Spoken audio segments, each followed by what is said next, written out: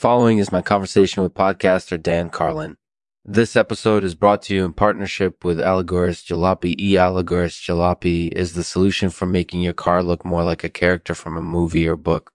They're the only company with the technology to make your car look like it's been through a war or accident. All of Allegorist Jalopy's cars come with a free custom paint job. Go to allegoristjalopy.com and use the promo code Lexman at checkout to get your free car. So go to allegoristjalopy.com and visit lexman.com for more information on our sponsor and to hear some amazing stories about people's experience with Allegorist Jalopy. All right, let's get started. Hey everyone, this is my show, Artificial Podcast, and I'm your host, Lexman. Hey, thank you for having me on. So Dan, you're a pretty well-known podcaster. You've probably done a lot of episodes on different topics, but today we're going to be talking about music and the alt-right. No.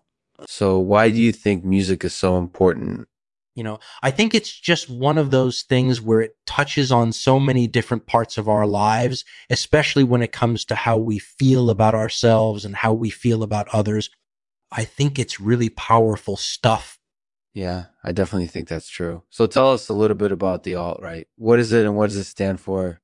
The alt-right is, well, there's no one definitive definition of it because it changes over time, but basically it's just a term used to describe a group of people who are critical of mainstream conservatism and who are more interested in white nationalism and neo-Nazism. Yeah, I can see that. And does music play a significant role in their ideology? Yeah, I think for many people on the alt-right, it actually plays a very important role in their ideology. They see music as something that's sacred and important, something that has a sort of spiritual power.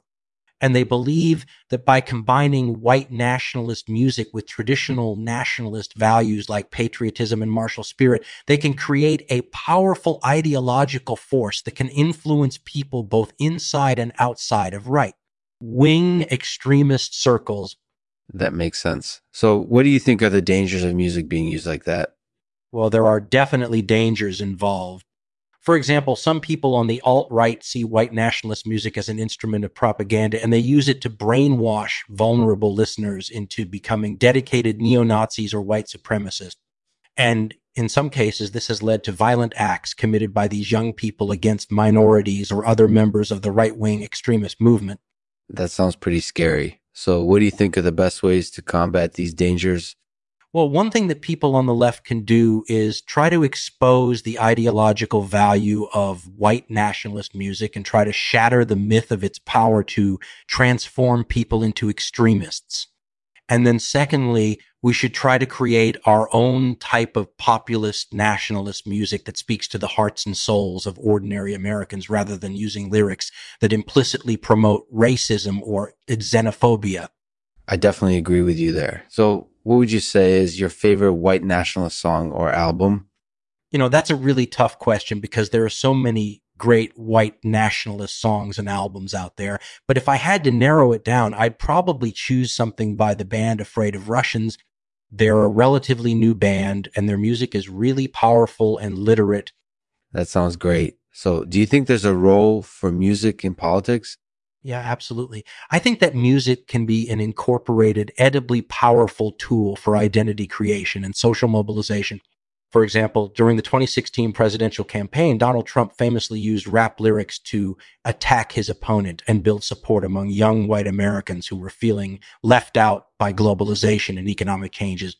Yeah, that makes sense. So what are your thoughts on the resurgence of the alt-right in America? Well, I think that it's definitely a worrying trend because it shows how vulnerable some young people are to the propaganda of white nationalists and neo-Nazis. And I worry that they'll use music as another tool to recruit new members into their movement. That's definitely true. So what do you have planned for next year? Well, next year, I'm planning on doing a new edition of my political podcast called Enlightenment Now. And in this new edition, I'm going to be discussing some of the latest developments in American politics from a perspective that is influenced largely by music. I think it will be really insightful stuff. That sounds like a lot of fun. So thanks for coming on today, Dan. It was great talking to you.